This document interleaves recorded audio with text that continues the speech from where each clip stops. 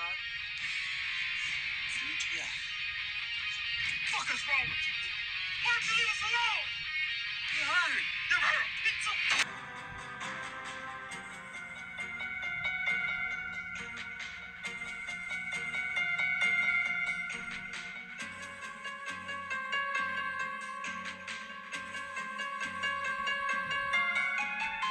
What is up, everyone? Welcome to the Heart God Media presented Sight and Sound podcast. We are back, and today we are covering a 1990 classic, Leatherface, Texas Chainsaw Massacre 3, starring many familiar genre faces, and we're going to get into that in a second. But of course, we have our consummate trio to form this fatal four-way, known as the Sight and Sound podcast. We have Sean Chongo Henderson, we have Eric Scott Tyler, and of course we have BT the Riddler, Brian Tyler. Hello. Yo. Oh. Hey. Hey, BT. All right. So, how we been, boys? Doing well. I'm happy to be here. Just watched the movie a little while ago to get a little refresher, and I'm excited to talk about it.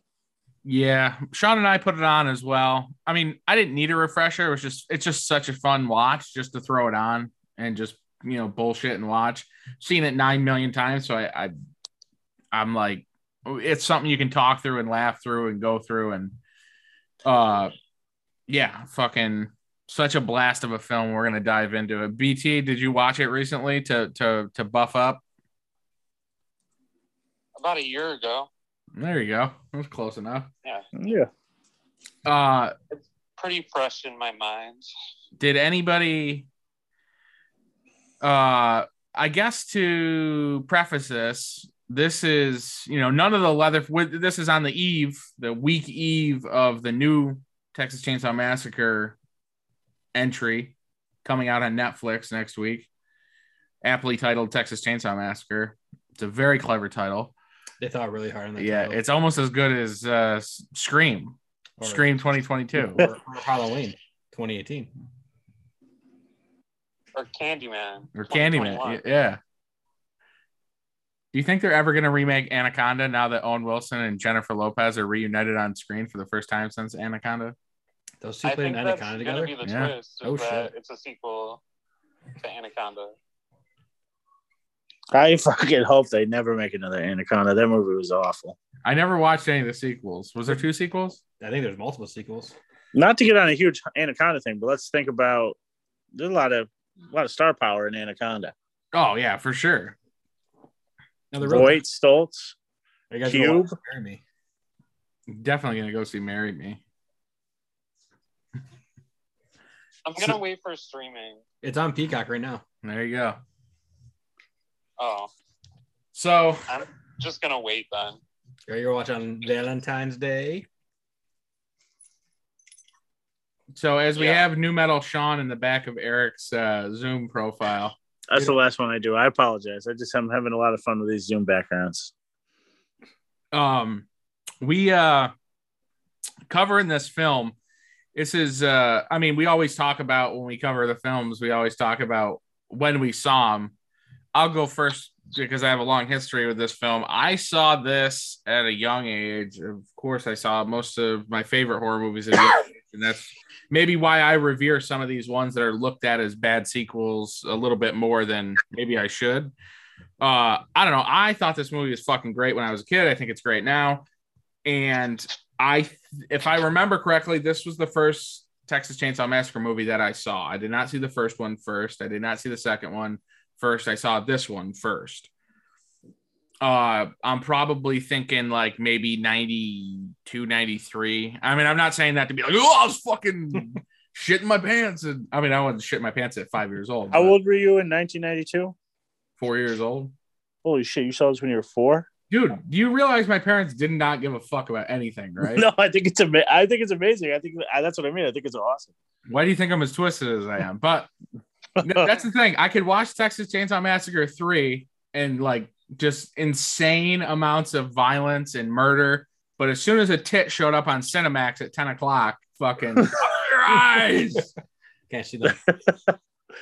The tit back in when we were kids was like, yeah, like you're fucking turning your head. You're not even fucking closing your eyes. You're turning your fucking head too. That's what I don't get. Like, I watched some brutal movies growing up, and there was no care about those. But if a boob showed up, it was done. Turn it off. You're not fucking watching. You're not watching this shit. Yeah, I don't know. I mean, babysat before. What'd you say? BT said he babysat before. What the hell does that have to do with a tit? Eric, remember the Neffs? Like The Neffs? Shady Friends with the car? Yeah.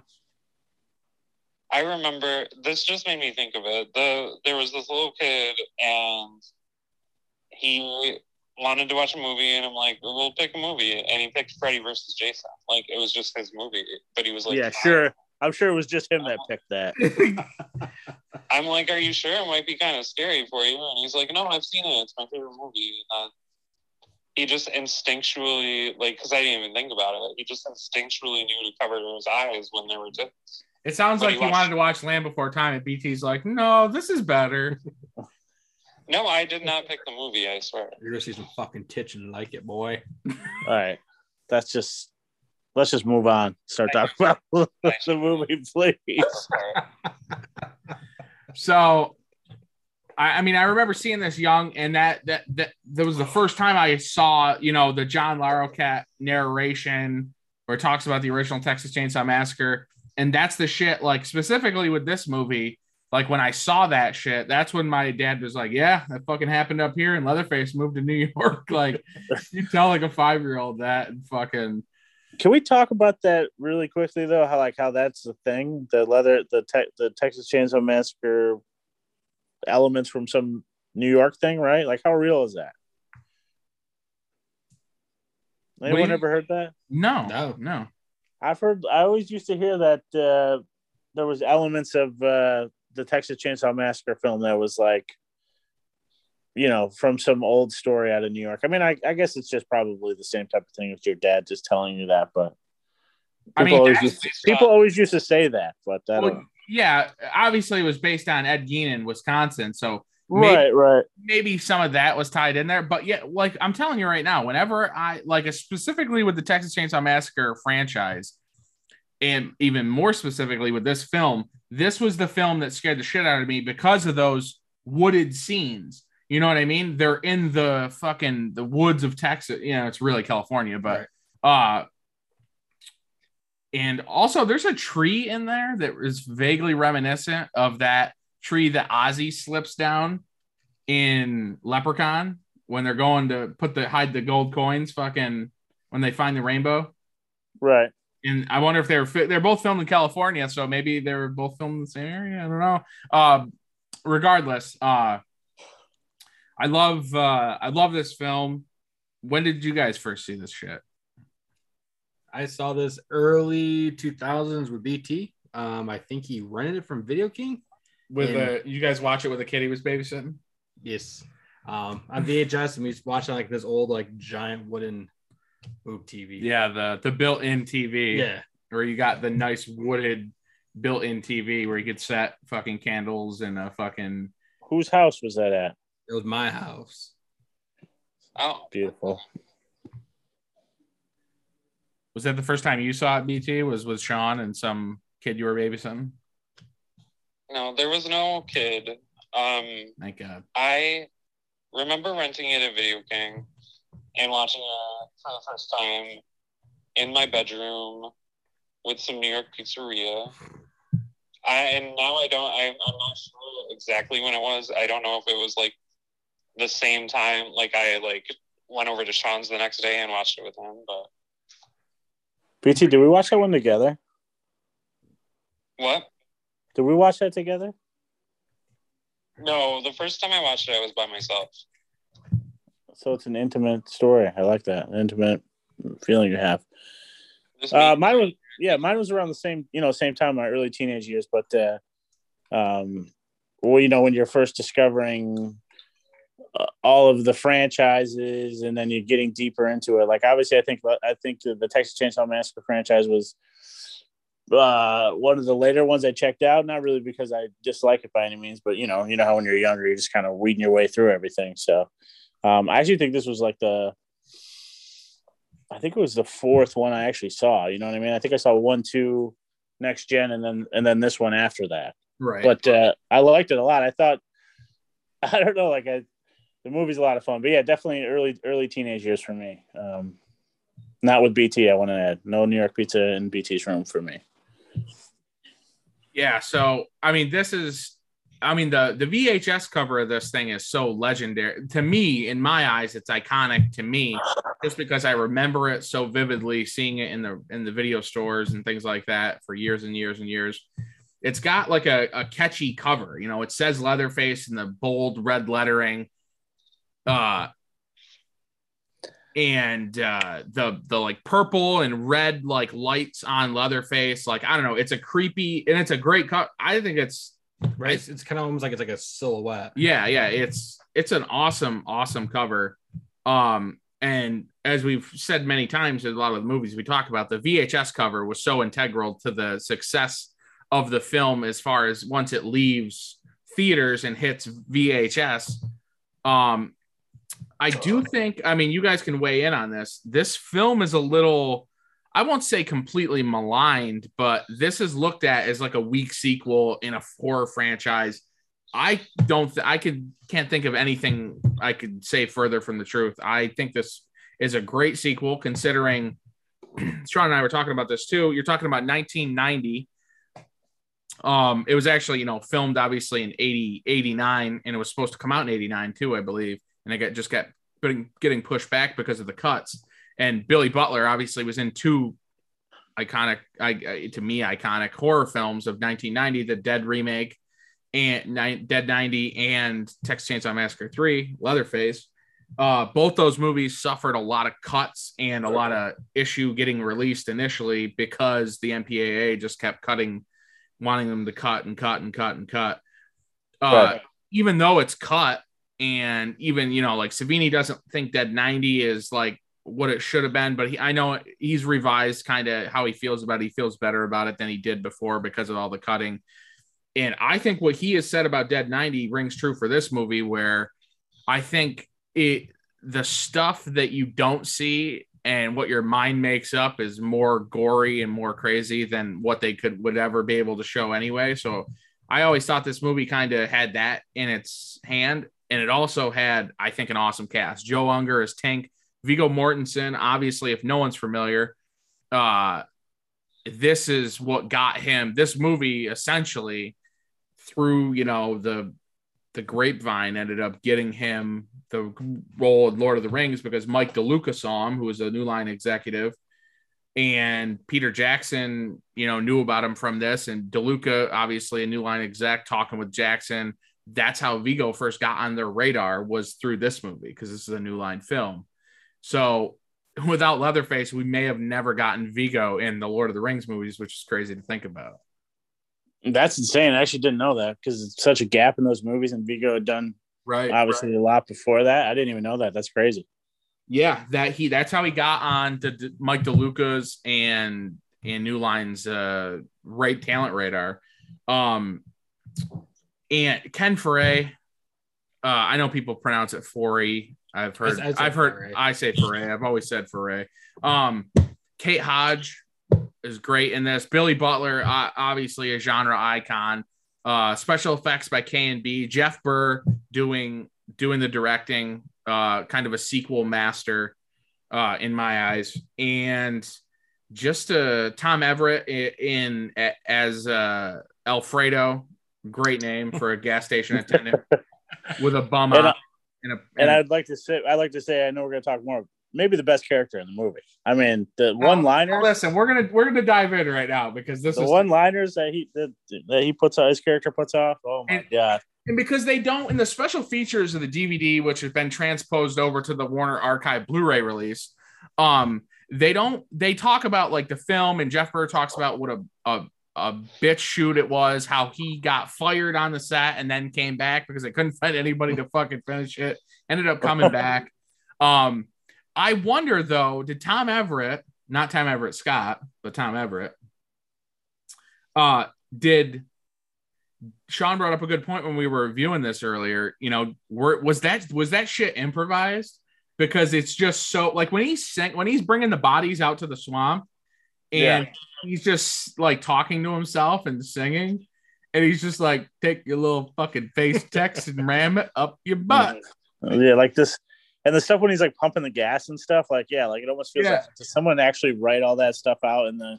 He had, like, I'm telling you right now, he had to have, like, especially because I'm telling you right now, I fucking lose it every single time when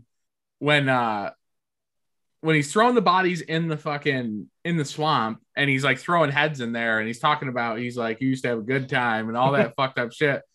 And he's just saying like shit that doesn't make any sense. He's like, he cleans and he does housework. Like, and like, like what the, and then fucking when Benny, amazing name, amazing character, Ken Foree fucking kills it as Benny, the savior.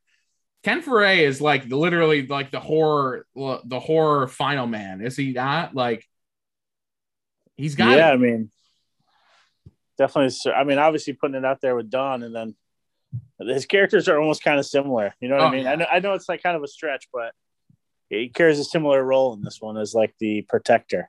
When he confronts Alfredo, when he gets Alfredo in the woods at night, and he's like, how many what, OJ? He calls him OJ. And that was before the OJ fucking trial and all the murder and everything. So like, what did he think to call Ken Foree OJ?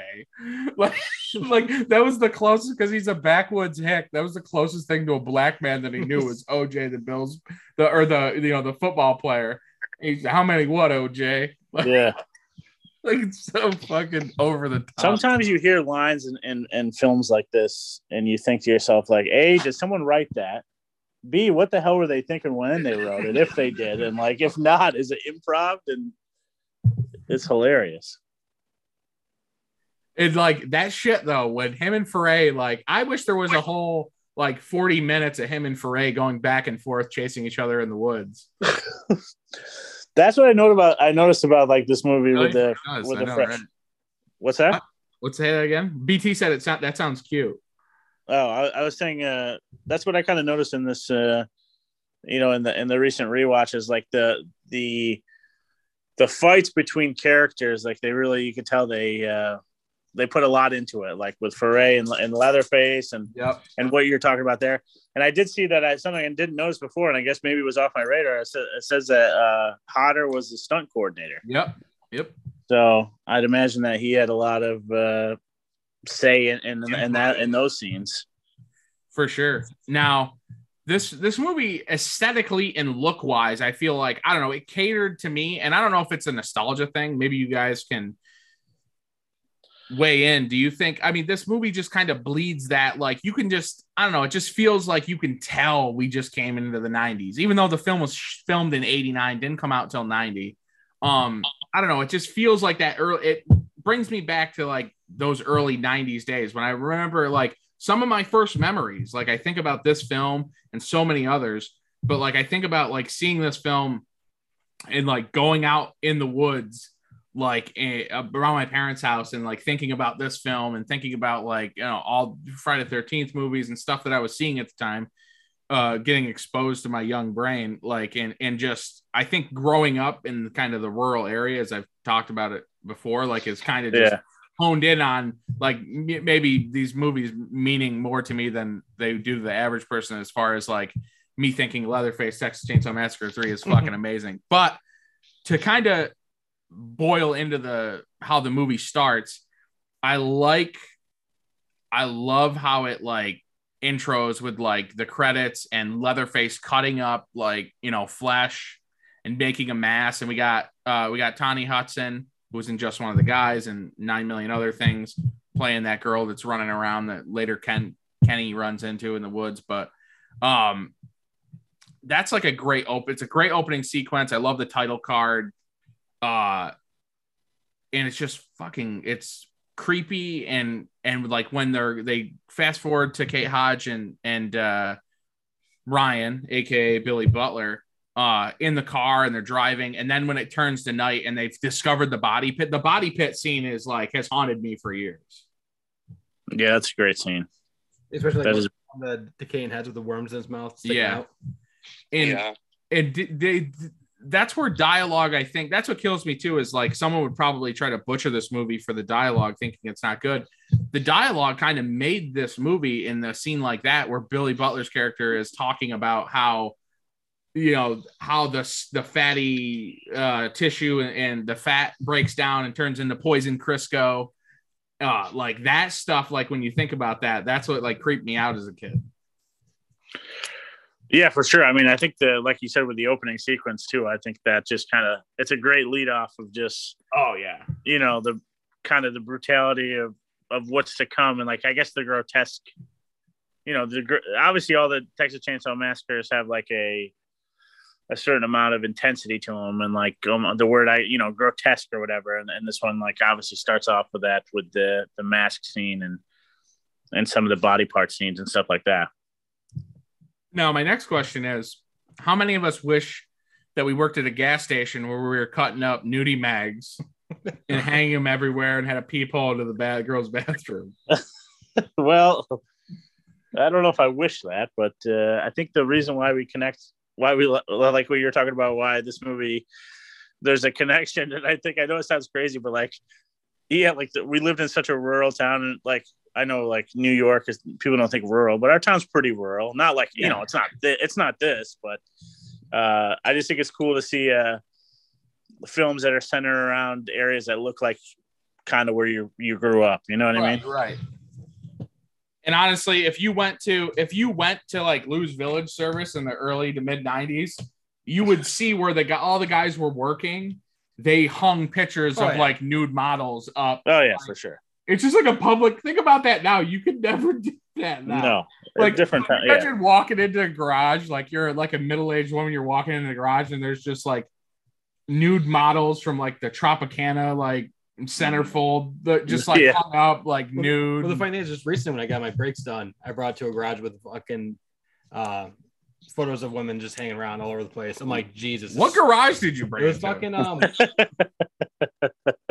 the titty twister. You hop in the DeLorean and went back to the fucking. No. Can we get a quick wellness check on BT? BT? Yeah, I'm just planning on the next thing that I'm gonna say. What do you got to say? Bust it open. Well, why don't we let Sean finish his story? Sean, finish your story. Wait, where the fuck did you see? It was like Adam Serios. Remember, I told you I got my. Yeah, that's not a real fucking. That's like me and you pretty much. Yeah. He has a business card though. Yeah. It's a garage. Yeah. Come around the back of my garage. I'll watch you take a leak, boy. So the funny thing is, if you ever go to this place, it's legit straight out of fucking Texas Chainsaw Massacre. He has like where is it? Is that at his house? Dude, it's down by like the fucking mucks of Canastota. Yeah, that's where like that's where they live. His father? Because his father lives over on over there. He's one of the Bunker Hill boys. But you know, he has like fucking mannequins like going down his driveway. Yeah. That's where they like. That's their compound. That's his dad. His dad, Spike. Oh yeah. Shout out to Adam Cesario if he's listening. Yeah. Shout out. He bought Satch's truck after Satch died. I sold it to him. But yeah, it's funny to see those characters, and like I said, like you go into a gas station and there's just like topless pictures of topless women hanging. It brings me back to a bygone era. Maybe in LA there wasn't garages where just like there's big nude posters of nude women by the mechanic's fucking workbench or anything, but there was where we grew up. Yes, there 100% was. In a garage or a public establishment, but I remember one of my earliest memories actually. Well, we grew up in a trailer park. Eric, you remember that crazy asshole that used to babysit me, the woman? I do, yeah. She had a son who I don't remember like seeing much, but I like looked in his bedroom once and there were nude photos all over the place. Is that what turned you? Nude photos of women, Jesse. Yeah, I'm saying, did that frighten you at a young age? And you're like, No, not for me, bro. Yep, that must be it. I'm just kidding. Jeez, you gotta take it so serious. BT outed us as trailer trash real quick there. Yeah. See, how come every time I like go along with the joke and play along, you are like, "Oh my god, don't be so serious." I know. I'm joking. Wait, who's But to say you're being serious? I just was making a joke that you outed us as trailer trash. We just lost a couple listeners. What? Aaron? He said, "Why did you out them? Why did you out him and you and he and I, you and you and him?" It builds character. It builds character. Yeah, You're right. It does actually. Look at us now. These Look are at Alfredo's us cousins. Now we're on a podcast. Rags. They clean and they do housework. I'm pretty much friggin' white-eyed guy.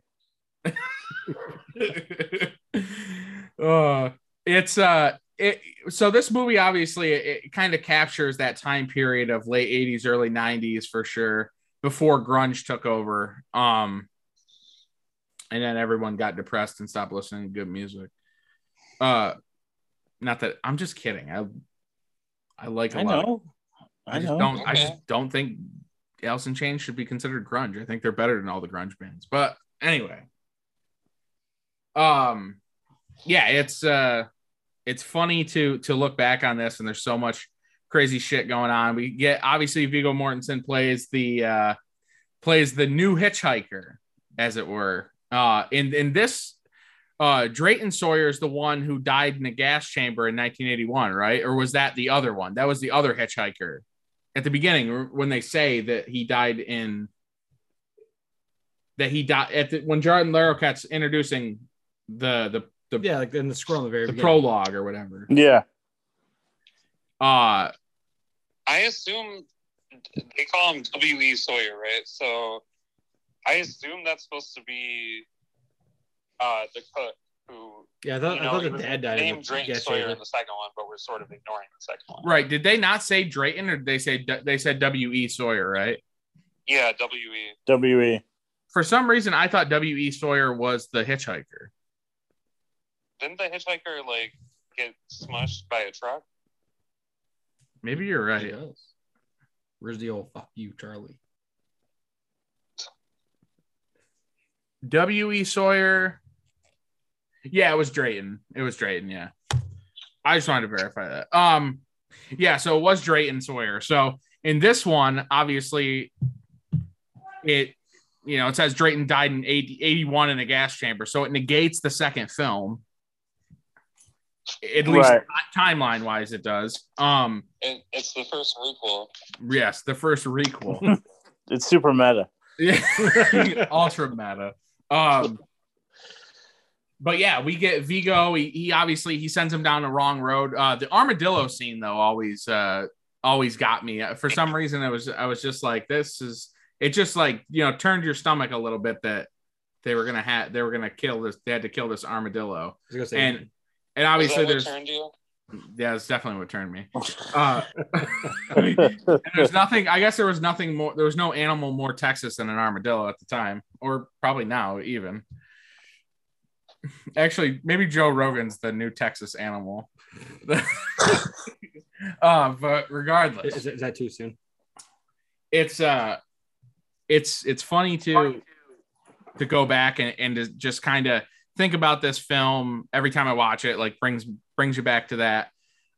So the house that this is at is like, I feel like I wish I saw more of the house. I wish they did more of the house. Obviously, we saw Leatherface's offspring in a like room of fucking bones at one point. The grandfather is just withered into nothing. Yeah, he's just got the bloody mouth, just fucking mummified. Fucking Yuki Wickham's fucking rolling around with the tracheotomy voice box. The early Kane. Remnants of early Kane. But the Joe Unger character as Tank, who is another another family member that we had, not been those fucking stores love pumping those kids out. Yeah, oh yeah. Oh, I mean, they know what to do with them parts. It's that character, Joe Unger, I was talking to Sean about this earlier too. Joe Unger is one of those guys, you know, he was in Roadhouse, he was in Nightmare on Elm Street, he was in another Jeff Burr film called Pumpkinhead 2 Blood Wings. He's been in films. He's never done a con that I've known of, and I wish he would. And he is just like one of those guys I wish I saw more of, especially after I saw him in this film as Tank, because he is so great as like the guy with the hook hand. And it's just that whole thing where eventually Viggo Mortensen as Tex, the hitchhiker, gets runs out in front of the car, and Leatherface eventually, starts attacking them. And then, Benny and them get into the accident. His Jeep's upside down. I love that scene. It's so like eerie. And I gotta hear what you guys actually think about this scene where Joe Unger is, lighting flares and he's coming to like, it's super creepy. And I just love how the creepiness of the scene where he's lighting the flares as Benny's like making his way back up the hill and he's starting to talk to him.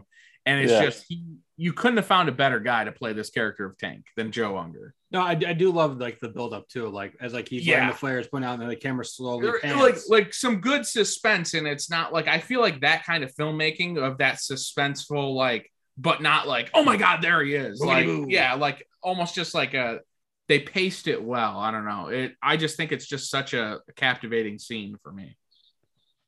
Yeah, there's like a bit of paranoia. Go ahead, BT. I'm sorry. Go ahead, Brian. Can we stop pause? Wait, I did. We didn't hear you. Did you not hear me? Yeah, because you're not on Zoom. Oh, okay. Talk. What do you want me to say? Eric, talk. I was just going to say that scene, especially like like you said, like how the pace, like they just kind of almost build the paranoia with the exchanges of the characters. You know what I mean? Like where it's like suspenseful kind of, you know what I mean? Like, something fucked up is about to happen, but you don't exactly know what. Right. And it's both of those characters really drive that. And Benny already go ahead. That's the first time we see him, right? Too. Yeah. Like that's the first time you see Tank.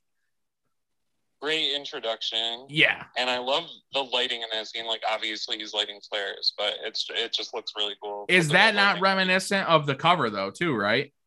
Yeah, exactly. Yeah, they do a good job with the lighting in a lot of the scenes, especially like in the woods and stuff, like the backlighting, like I don't know, like to build the creepiness.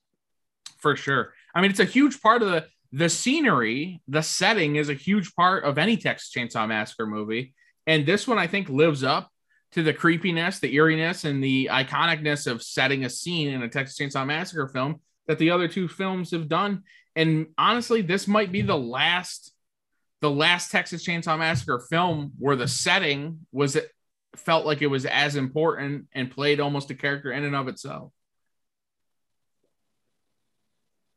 Yeah, no, I had to figure somebody else was going to talk. I didn't want to cut anybody off. But yeah, I mean, for sure. I mean, I think one of the huge things about the Texas Chainsaw Massacre, I mean, obviously the characters are huge, but the setting plays such a big, maybe more integral than any of the other ones. You know what I mean? Like the setting, like it makes the films of it is the Texas Chainsaw Massacre. Like it builds, you're thinking rural Texas. Like, I don't know if any of the big franchises, like obviously you have Crystal Lake and that stuff, but I don't know. I just think that the setting and everything that has to do with the setting of the films really just adds to it almost more than any of the other big franchises, honestly.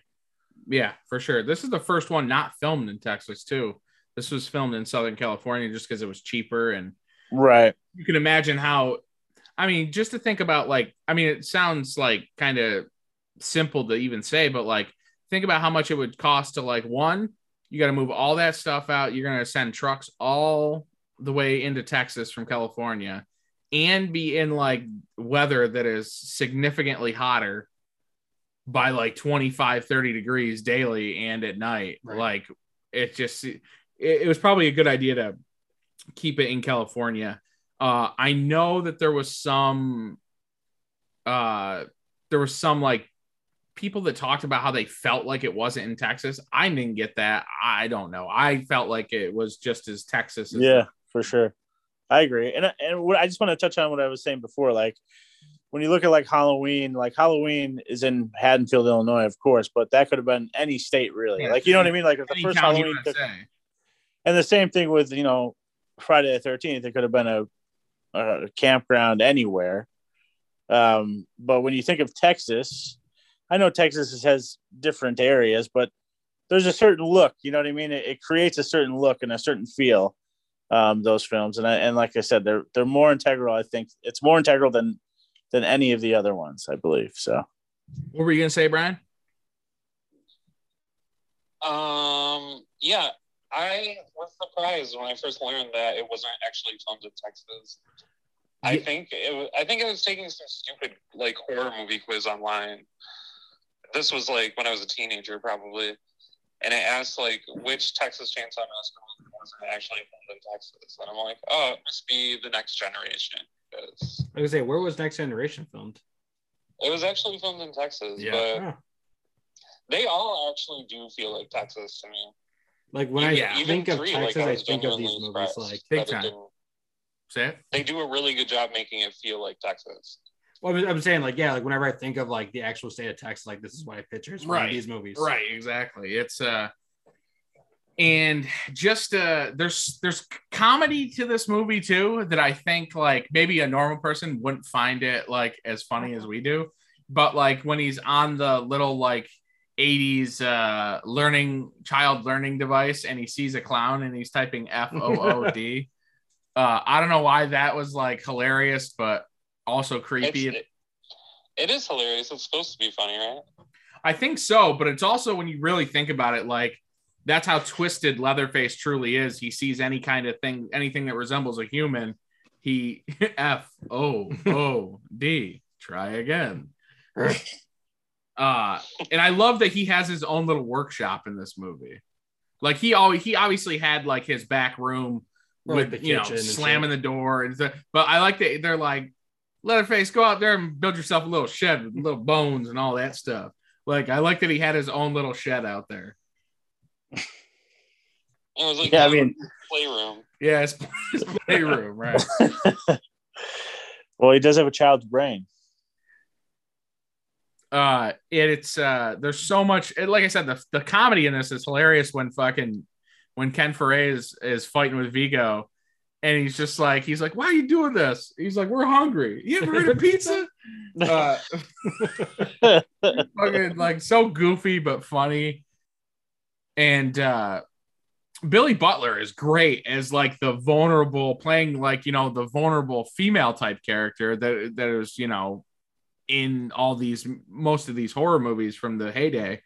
He plays a great scream king, as it were, as like the guy that's kind of losing it and is playing the scream queen type character. He plays it amazing. He really is truly great in this as Ryan. I can't fucking stand him in this movie. Why, Really? do you think he's a whiny bitch? You know, it's not his acting. It's not his acting. It's more like his character and his dialogue. I'm talking like before everything starts happening. I don't know. He's kind of a dick. Yeah, I mean that's the character. Right? He's supposed to be a dick. Yeah, I think he's supposed to be like a pompous. He was obviously, he took pre-med courses and stuff like that. Obviously, that's mentioned. So I think right. he's supposed to come off as like the smarty, Californian guy, which is, it's funny, to think about it. I don't know. I just think this movie's just so fun to watch now because of obviously the overflooding Texas has with Californians now. Leatherface and the family would be loving it right now. They'd have fucking food for years. No. Yeah, they would be pumped.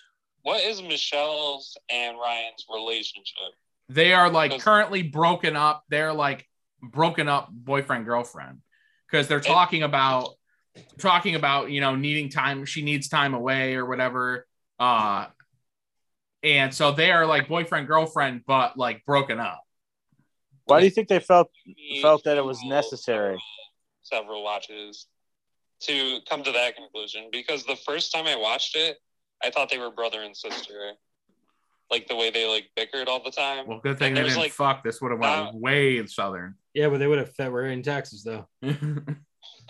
Well, I guess the first time I watched it, I wasn't paying as much attention to the dialogue, but they gave me like this bickering brother and sister vibe, and I don't know, I just couldn't see them in a relationship together. But I guess that makes sense because they're having problems. Wouldn't have worked out. That's gonna be the most awkward fucking road trip ever. She's gonna go fuck Benny now. Oh yeah. Getting Her that and Benny dong. were definitely they were definitely doing the twist for sure. And Benny is probably my favorite character in the whole series. It's up By the there. way, I haven't been able to. You've mentioned Ken Frey's character a lot, and I haven't been able to chime in about that yet. But yeah, probably him and Stretch, and I don't know, great characters. Matthew McConaughey's character is up there for me as well. It is a pretty iconic character as far as craziness. But yeah, there was just, I don't know. And I like that most of this took place at night. I don't know. I guess on the contrast, because so much of the first Texas Chainsaw Massacre was in the Broad day. daylight. And it was like mostly night, I guess, in 2. Like it was like there was some daylight scenes, obviously, when they were like at the chili cook-off, when they were, discovering the 2 college kids that they ran off the road, and when he's in the, looking for, but there isn't like action during the day. It's all at night. And I don't know, I just liked, to Eric's point, all the lighting was great. Everything looked great. As far as the set goes, between the set and all the practical effects and the stunt coordination, I really think they knocked this movie out of the park. I don't know. I don't fucking get the hate. I think anybody that like has like nothing but negative things to say about this, I think this movie wasn't meant for you. And a lot of horror movies, I think that most of us revere, probably weren't meant for you either.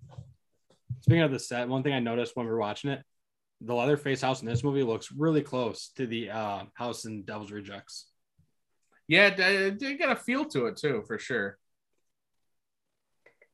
I think like when it comes to the hate, like it's like we talk about all the time, like where people revere the original so much that they don't even give some of the sequels a chance at all. Like, is this better than the original? No, but you know what I mean? Like, people don't see it for what it is. Like, they want to compare it to the original, and like, you can't do that. Like, it's a sequel. It's its own movie, and like, you're not always going to recreate like the magic from the first one. But that, I just hate it when people go in with like negative vibes, like.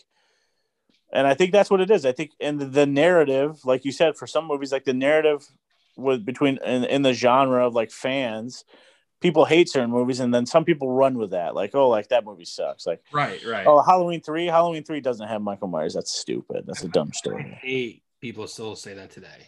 You know what I mean? Like, it's just Get the fuck out of here. It's that's what it is too. Like, someone says it catches on, and that becomes the like standard, and like it tries to get relayed as fact. Like, okay, like this is a sequel, so it's bad. Like, and I don't know. I always enjoyed all the Texas Chainsaw Massacre movies for what they were. This one specifically, it was the first Texas Chainsaw Massacre movie that I saw. I've always just had a near and dear place in my heart. It has, and I've just enjoyed it so much. And I don't know. I just love the characters. I'm Hyloff. I mean, we can't not mention him. I mean, he plays a great Leatherface, I think. I mean, if there was ever a worthy successor To Gunner. to Gunner, it's Ari Hyloff, in my opinion. yeah. I think obviously he does a great job with the chainsaw scenes of like the brutal attacking scenes, but also like the scenes where he's like I said, he's playing that little electronic game and stuff. Like those scenes, like can't be easy to do, to be honest with you. Like you're like playing like this fucking I mean, obviously the character of Leatherface is a complex. I mean, it may look like it's not, but it's complex. I mean, think about it. yeah. Like I said, with a child's brain, almost like it's like, I don't know, like that clown thing with the food. I don't know. I thought he did a really good job with that for sure. He's at least a savant. He knows his saws. Exactly. And what does everyone think of the chainsaw in this? Oh, it's epic. I mean, right? That's what I think. How awesome is that? The chainsaw reveal too, with the engraved. So that's my question: is who did they bring this to in town? They're just like, Tink's like, I got a big job for you, boy. I want you to carve the Saw's family right in this blade here. Like, that's what's so funny. Like, to think about that. Like, I would love to see that. I always thought he made it himself. If he did, he's a craftsman. Because he's always tinkering with stuff. Yeah. That's his Look whole at thing. What the fuck you think the flares are for, stupid? That's I don't know why that made me funny. He didn't call him asshole. He didn't call him dickhead. He didn't call him motherfucker. He called him stupid. What do you think these fucking flares are for, stupid? That's the ultimate insult. When you get called idiot or stupid or banana head. Banana head. It really does make you feel like a piece of shit. Yeah, it does. Yeah, I mean, what's your guys' thoughts on the Saw? Obviously, Saw is fucking so epic. In the trailer, we saw like a big over-the-top trailer where they throw it into like a medieval mistress in the lake. Fucking the Saw comes out of the lake and throws it to him.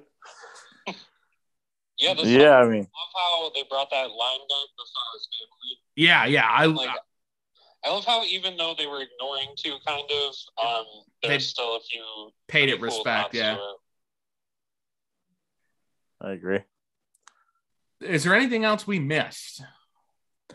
Leatherface loves music. He's got his Walkman. Walkman. I don't know why that kills me too. When fucking Tank's just pissed off at him, he throws his fucking Walkman in the oven, and he's just like, "No, motherfucker, you're getting it out. Not with the hook hand. With your good hand." What do you think he's jamming? Texas Hippie Coalition or what? He's definitely, I don't know, Saigon Kick probably. Yeah, That's another thing I like about this movie too, like with like the generic metal music during like some scenes. Mm-hmm. Oh yeah, that's something I did want to. Yeah, you're spot on with that, Chong. As the music, the score in this is fucking awesome. Yeah, it really is. Yeah, Go ahead, Brian. I was just going to say one thing I've always said I love about this one is I think more than any other Texas Chainsaw Massacre movie, maybe the original, this one, they like genuinely feel like a family. Like they're not just psychopaths. It's like a family that actually cares about each other. And there's like a couple little like tender moments. Yeah. How like Little Leatherface kissing his daughter. I don't know if you guys know this, but I don't know what the song is, but I think it's the Chris Benoit, not the Chris Benoit. How's Chris Benoit's music go? The classic song. Okay, so it's some other wrestlers. I think it's Dean Malenko. This WWF theme. It might have been Dean Malenko's song. Should try to find it. But the DVD version, the song that's playing in it is a wrestling theme song from like early 2000s WWE. And it's just got like Joe Unger going, "Go get the meat." yeah, that is a terrible menu to like wake up to in the middle of the night if you fell asleep to the movie. It's on the tip of my tongue. I want to say it's either Dean Malenko or it was fucking Crash Holly. It was Crash Holly. It's Crash Holly's music. Oh my god. Well, he's a big fan of the film too. So R.I.P. Crash. Yeah, it was definitely not Dean Malenko. It was definitely Crash Holly. Yeah. Or was it Hardcore? It was Bob Holly. Hardcore Bob Holly when he was Hardcore Holly. It was Molly Holly. It's this one right here. Yep. Is that Crash? Yeah. Remember, he's 400 pounds. Yeah. I remember, I got to say that too. I remember when this got released on DVD. It was December 2003. I remember the fucking day. because I went to fucking Best Buy and because it was the only place I could find that had it. I knew that would have it. And I bought this fucking movie at Best Buy the day it came out in 2003 on DVD. I remember it vividly. I still have the DVD, even though I have the Blu-ray, because I'll never get rid of it because I fucking love that. I remember for whatever reason, I didn't go to school. And I remember going out there with Sachin and going there, and he bought me that, and I fucking have that DVD. And I remember being so pumped that it was finally on DVD. And yeah, I fucking love this movie. This movie is so fucking sick. I don't understand the hate. I just don't. Like, there's definitely way worse Texas Chainsaw Massacre movies out there. Yeah, pretty much any of them beyond this one, like, it's pretty questionable. I mean, we were talking about, you know, how the Texas Chainsaw Massacre remake from 2003 is probably one of the better horror remakes for sure, post 2000 for sure. I think this is like one of the only franchises where like the popular consensus is that the remake is the best one. Like, I don't know. I just see a lot of like talk that people think the remake's the best one. Better than the original? Yeah, a lot of people say that. That's awful. That's crazy. That's crazy. Hey, Chris Tyler said it even. I don't agree with it, of course, but the remake's a pretty popular movie. Yeah, I Did remember Dad how really- big it It was huge. Did Dad really say that? Usually I understand when there's like a horror sequel that I love that other people hate. I can at least understand why people hate it, like Halloween 5, for example. But with Texas Chainsaw Massacre 3, I don't get it. Like, sure, the MPA cut out a lot, and there's some quick cuts, and you can kind of tell that's the only, like, thing about the movie that I can understand someone saying, oh, that kind of sucks. But nothing that affects the overall quality of the movie. I don't think so. Pretty So, great sequel. I guess with everything we've talked about in this film, where would you guys rate it? I guess if you were rating this thing out of 10, what would you give it? Oh, it's an 8.5 out of 10. 7. What about you, Eric? Yeah, I'd give it a 7.5, 8, something like that. Yeah. I'd probably settle with about what Sean's at, an 8.5, maybe even a 9. Maybe even a 9 on some days. There you go. I'm really bad at like giving movies. I'm almost gonna abandon the rating system. You can't. How many 'Cause, like, slices out of pizza I don't know. would you give this? I'm gonna give it a 7, probably 7.5. It's a fun fucking film. What's everyone's favorite character? Mine's got to be Tank. It's got to be Tank, Joe Unger.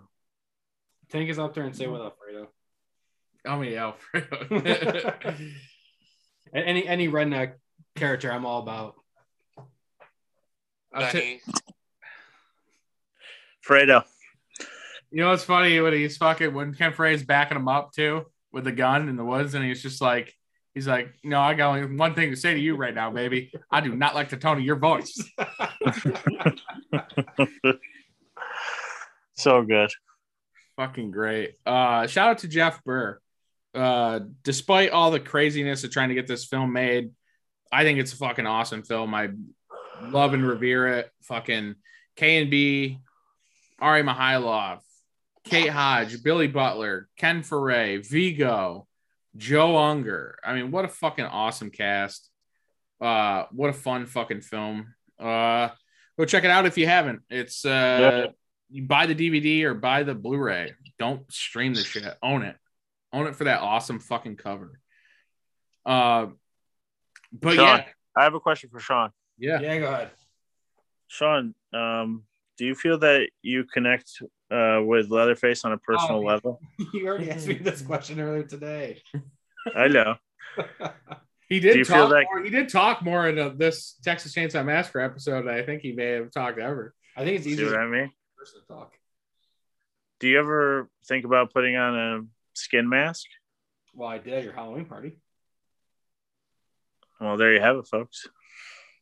You set me up for that, you sick son of a bitch. You check us out on Spotify, Apple Podcasts, Google Podcasts, wherever you listen to your podcast. Stream us on our host site as well, Anchor. We are on Instagram and Twitter at Heart Guide Media. This has been the Sight and Sound podcast. And let us know what you like. Go check out some of our latest episodes. We did Bloodsport with my boy Charlie and Eric. We covered Bloodsport. Those interviews with 18 Visions are both still up and streaming. They are officially our 1 and 2 most popular episodes, streamed, downloaded, played all time with James Hart and Keith Barney. So check those out and check out anything else. And we have the new Texas Chainsaw Massacre movie coming out February 18th, next Friday.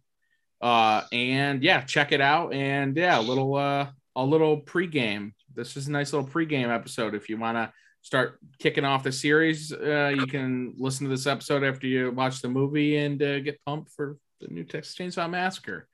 And we're out, fellas. Hell yeah. Good time. Bye. Bye, Brian.